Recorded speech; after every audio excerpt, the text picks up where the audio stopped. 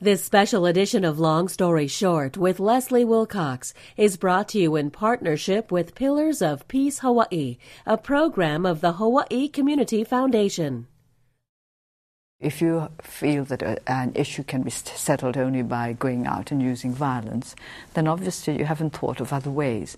But there are always other ways if you want to find them. It's a matter of patience, perseverance, and a determination that peace must prevail.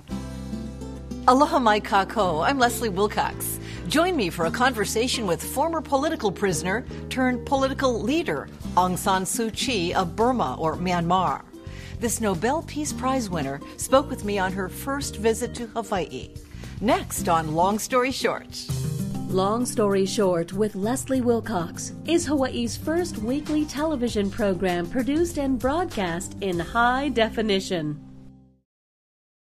There were many things that helped me to keep going through house arrest.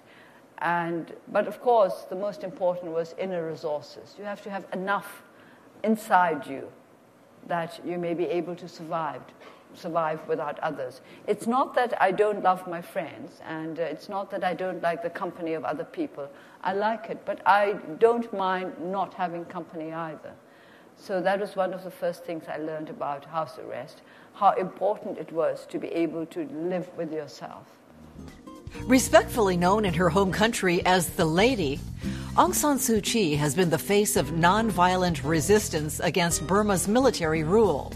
Her unwavering courage and grace under 15 years of house arrest captured attention worldwide.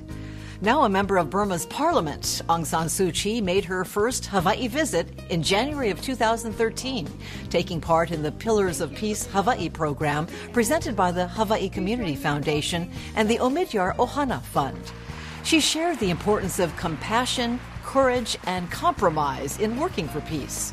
With the cooperation of the Hawaii Community Foundation and the Rotary Global Peace Forum Hawaii, I was able to talk one-on-one with Aung San Suu Kyi here in our PBS Hawaii studio in Honolulu.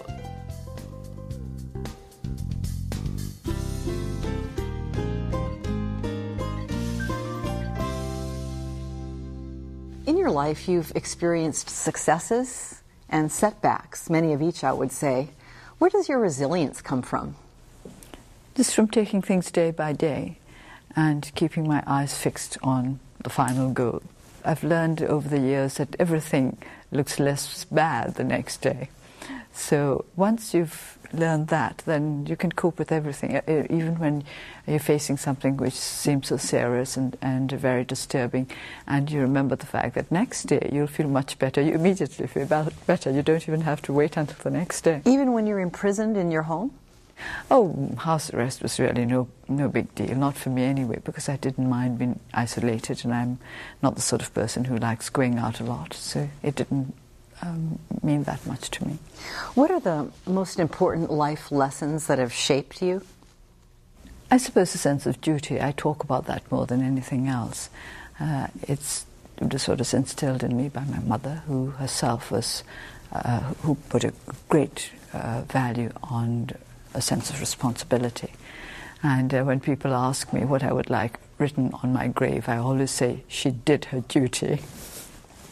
You're known for a wonderful speech you made about fear. It starts, it's not power that corrupts, but fear. Now, you've stood strong for a long time, but you're human, and the forces you oppose are very powerful. What, if anything, are you afraid of? Oh, I'm afraid of not doing what I should do, of doing the wrong thing, making the wrong decisions. Those are the things I'm afraid of. I was never afraid of the people who put me under house arrest. I've got to say that they were never really that brutal to me. They simply put me under house arrest. I was not in the position of those of my colleagues who were taken into prison and tortured and kept under terrible circumstances for years and years and years. When you stand for peace and there's a repressive regime around, you're vulnerable, you are at risk. How does it feel traveling with security or always being exposed to security? I actually like the people who take care of my security. Most of them are very pleasant people. I think of them as people. Yes, they're looking after my security, but I appreciate what they're doing for me. Does it make you think of what could happen? You know, look at them, they're standing in front of me in the window, that kind of thing? No. I never think of what could happen. I just think how nice of them to be so nice about looking after me. Does that come naturally, or did you have to hone your mind to not deal with certain issues? No, it came quite naturally, because I do tend to see people as people rather than as performing beings. Are you ever able to find humor in things that are preposterous and that hurt?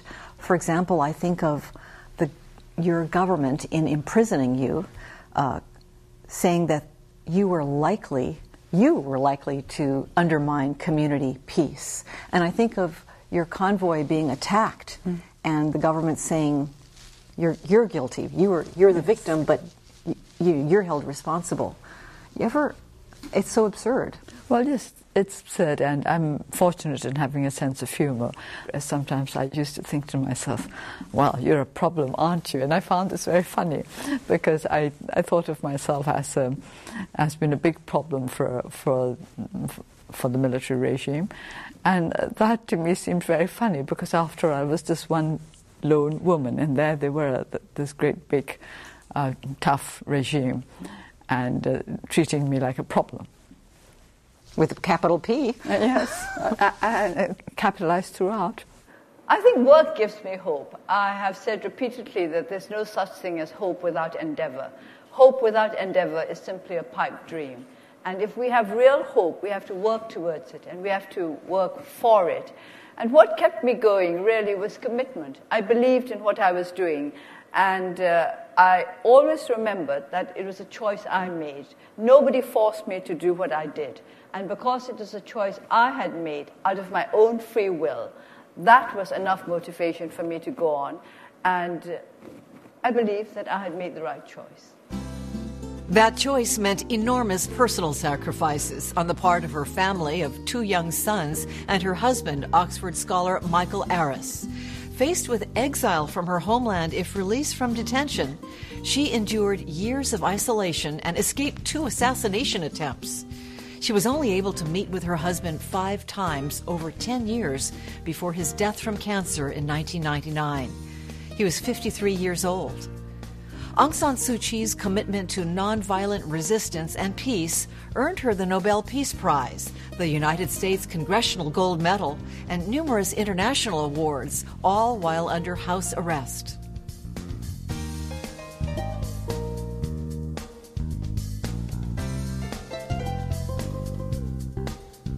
If we want peace among ourselves, we have to learn about one another, including ourselves, and that requires courage. You have to have the courage to face what you have to do as well as what you are, and you have to have the courage to recognize the truth in others, even if you do not agree with them. So peace and courage are related, not because of the necessity to go out and march for peace, as some may think, but because of the necessity to be honest about what you may have to do in order to achieve peace. And peace is not easy to achieve. The basis of conflict is the same everywhere, whether it's external or internal. It's an inability to make different aims harmonize. It's an inability for a peaceful compromise. That's why there's no peace.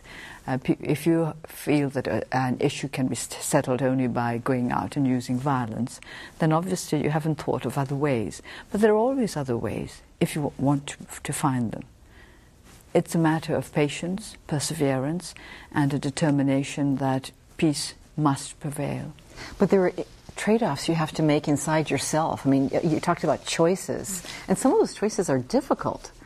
Yes, choices are difficult, and sometimes you don't know whether you've made the right choice until sometime later, perhaps until it's too late.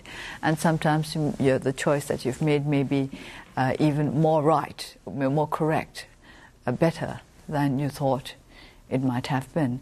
Of course, sometimes the choices are clear, but even they're not so clear. For example, you go to a restaurant and you make a simple choice, like what you want to eat. Then you might find that you rather prefer what somebody else is eating across the table. So one can never be sure whether one's choices are the right ones, but I think you have to make them right. Once you've decided that this is a way of going to go, you've got to make the best of it.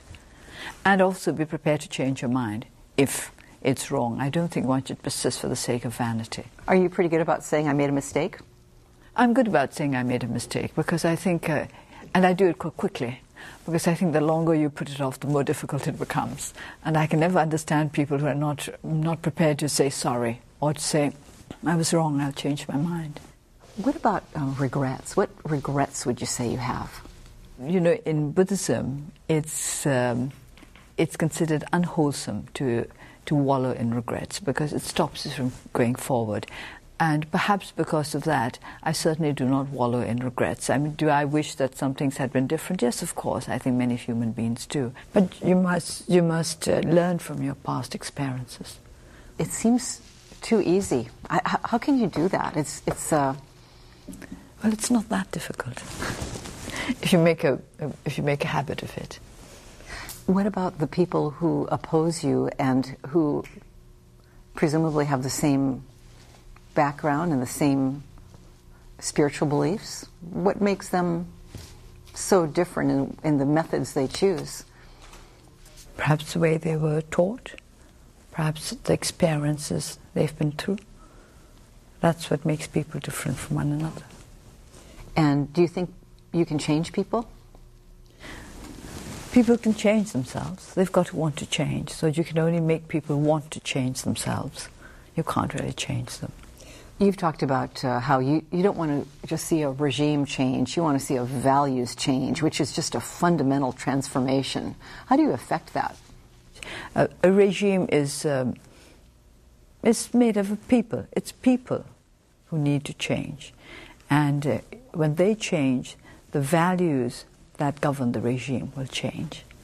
I can see why you take life a day at a time, because you are facing such a steep uphill climb that it's so overwhelming to think of what needs to happen. So that's the only practical way to handle it, isn't it? Well, you do need to have a vision, though. We were talking just now about climbing. All right, you're climbing a mountain. You have to know where the top is and what to expect at the top, and you've got to carry oxygen along if you want to go high enough and so on. But you have to take it a day at a time. The climb has to be done day by day, step by step, upwards, one hopes, all the time. And you have a very concrete goal as far as where that top is? Yes, but this is not a goal that is ever reachable, because even once we have managed to build up a democratic society, democratic form of government, it has to be preserved. People have to go on and on and on, making sure that the values are not eroded. I mean, I think you in the United States would understand that better than almost anybody else. When I hear you speak, I hear passion and principle.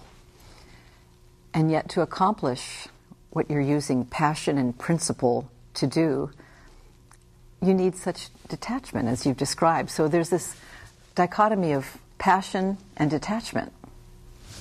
I do not think they are opposites. Passion is just strong commitment, strong feeling, strong commitment. And detachment does not stop you from having strong commitments. It only helps you to make sure that you are able to achieve the goals to which you have committed yourself. So are you saying that when something comes along that's hurtful, you can just detach? I think of criticism in this way, that if it's justified, then you have to be kept grateful for it, because it gives you an opportunity to improve yourself. But if it's not justified, I don't even need to think about it. I just brush it aside. I don't think that there's a conflict between passion and peace. I think it's only the really passionate people who have been able to work for peace. When you think of Mahatma Gandhi, he was passionate about his beliefs. So was Martin Luther King. So passion is a strong drive, a strong emotion. And whether you use it for positive or negative factors depends on yourself. Passion in itself is neither against or for peace, but you can use it for peace if you so wish. Absolute peace is unattainable. You still have to keep your eyes on it as somebody in a desert keeps his eye on the one guiding star that will lead him to salvation. So that's very much like the navigator in the canoe, who must keep his eyes on the sun and the stars if he is to get to where he wants to get to. So it's the same thing with peace. You have to keep your eye on it. This has to be your ultimate goal, and you have to keep going towards it. It's not something you may ever reach, perfect peace, but you still have to keep on traveling towards that. The former political prisoner is now part of the political establishment in a country struggling toward democracy and escape from poverty. A member of parliament in Burma, or Myanmar, Aung San Suu Kyi chairs the main opposition party, the National League for Democracy.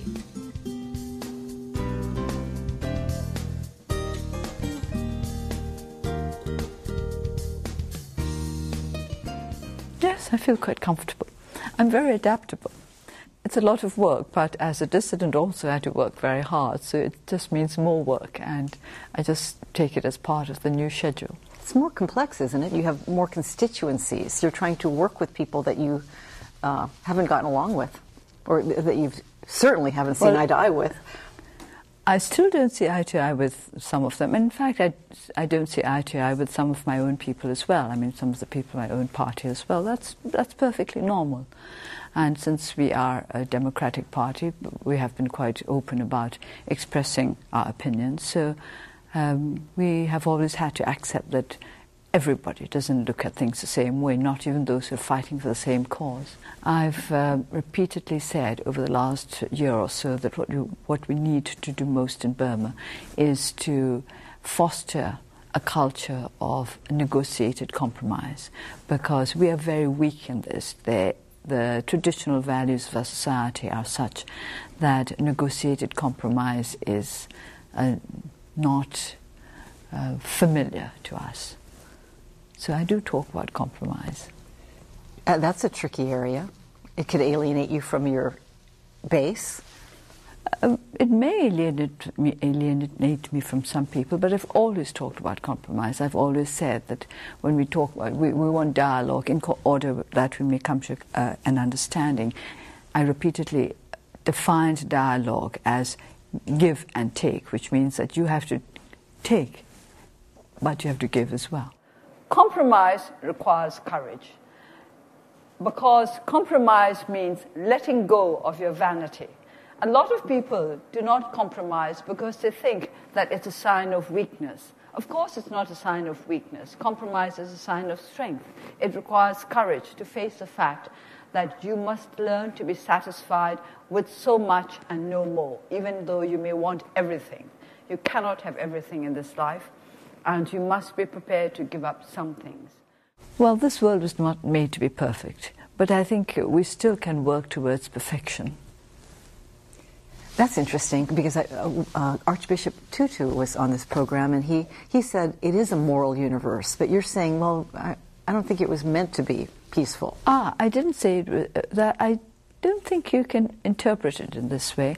I think human nature is such that perfect peace is well nigh impossible, but that does not mean that we cannot have a vision of the best possible kind of peace and to work towards it. And do you think it is a moral universe?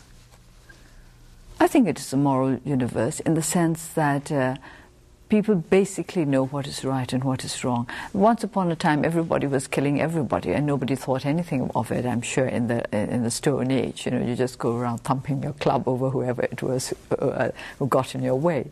But we have moved on a lot, and even though there's still a lot of violence in this world, nobody would take it for granted that you can take and kill anybody you like and get away with it. We have moved along in the right way. And compassion is the most giving of all emotions. Only yesterday I was talking about it, and I mentioned the fact that love is very close to hate, but compassion is totally removed from hatred. This is why compassion is essential to peace. Love is not enough for peace, because it could so easily turn to hate. It's too close to hate in some ways.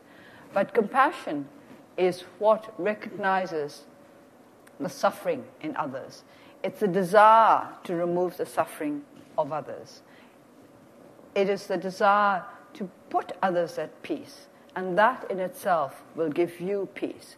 And peace has to be created by all sides concerned. Your life has changed so much in very recent years, from not having left Burma or even your home very much as a result of your imprisonment to traveling the world. What's that adjustment been like for you? Well, I used to travel a lot before I went back to politics in Burma and spent years and years in a house arrest. So travel is not anything really new to me.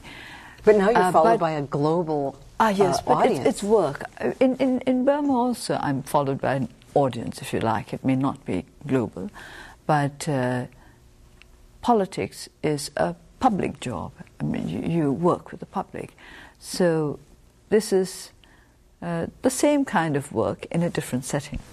And especially these days, the public is not one group. The constituencies are all over, and they're very different, and they all hear what you have to say, and they all have different takes on it. How much time do you spend responding to different groups? It depends on whether they want a response from me. I don't read everything that's written about me or my party, and I don't respond to everything. I just respond to to what I think needs responding to. But if anybody puts a question to me, I'm always prepared to answer it.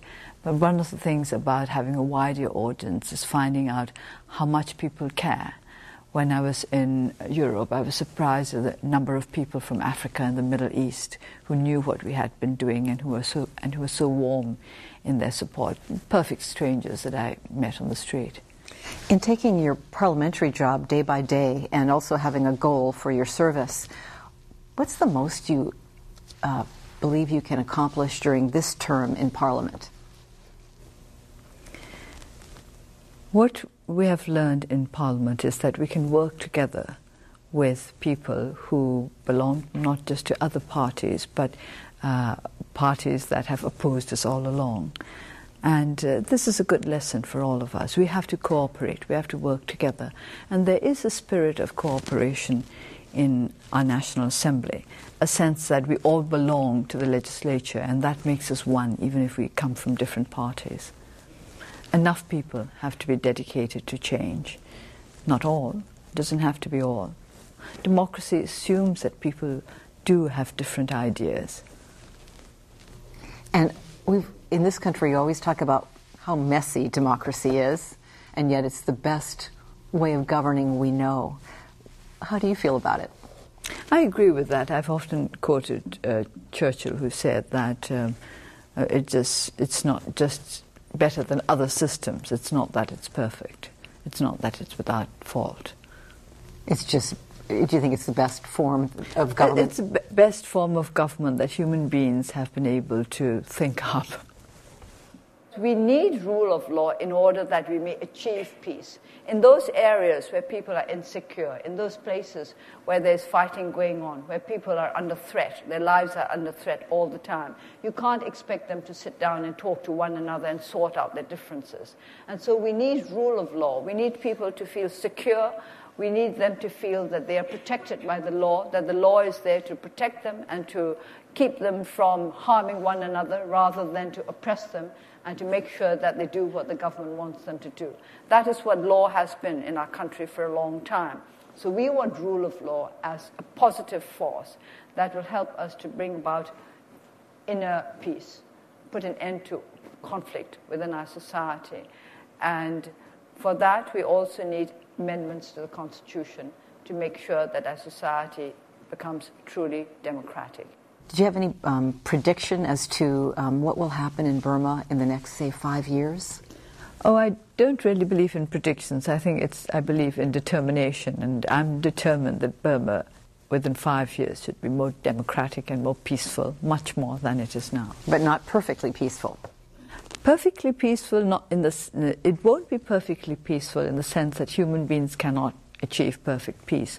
But I hope it will be perfectly peaceful in the sense that conflict between different ethnic groups within Burma will have come to an end.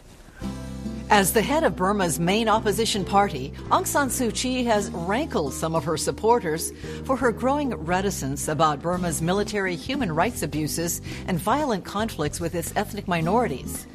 The Burmese public's strong backing of her is being tested as she pursues compromise with the military-backed majority party and other factions in Burma's political landscape. Whatever the future holds for Aung San Suu Kyi, the world will be watching. I'd like to thank Aung San Suu Kyi for sharing her long story short with us, and thank you for watching and supporting Hawaii's only member of the Public Broadcasting Service. I'm Leslie Wilcox. Ahui ho, till next time. Aloha. For audio and written transcripts of this program and all episodes of Long Story Short with Leslie Wilcox, visit pbshawaii.org. Any thoughts on what kind of lessons Hawaii might have to offer the world in peace? Well, it's just so many different people from so many different cultures living together in peace. And it's the obvious thing that Hawaii has to teach the world. Basically, the way in which people have learned to live together and in which they have learned to respect one another's cultures, that's very good. As a person looking in, it must be so hard because you have to be thin-skinned enough to hear from people and to feel their pain, but thick-skinned enough to take incredible insult and threats of injury. You can't have both a thin skin and a thick skin. No, that's a contradiction in terms, but you can have a thin skin and have a bit of armor as well. This special edition of Long Story Short with Leslie Wilcox was brought to you in partnership with Pillars of Peace Hawaii, a program of the Hawaii Community Foundation.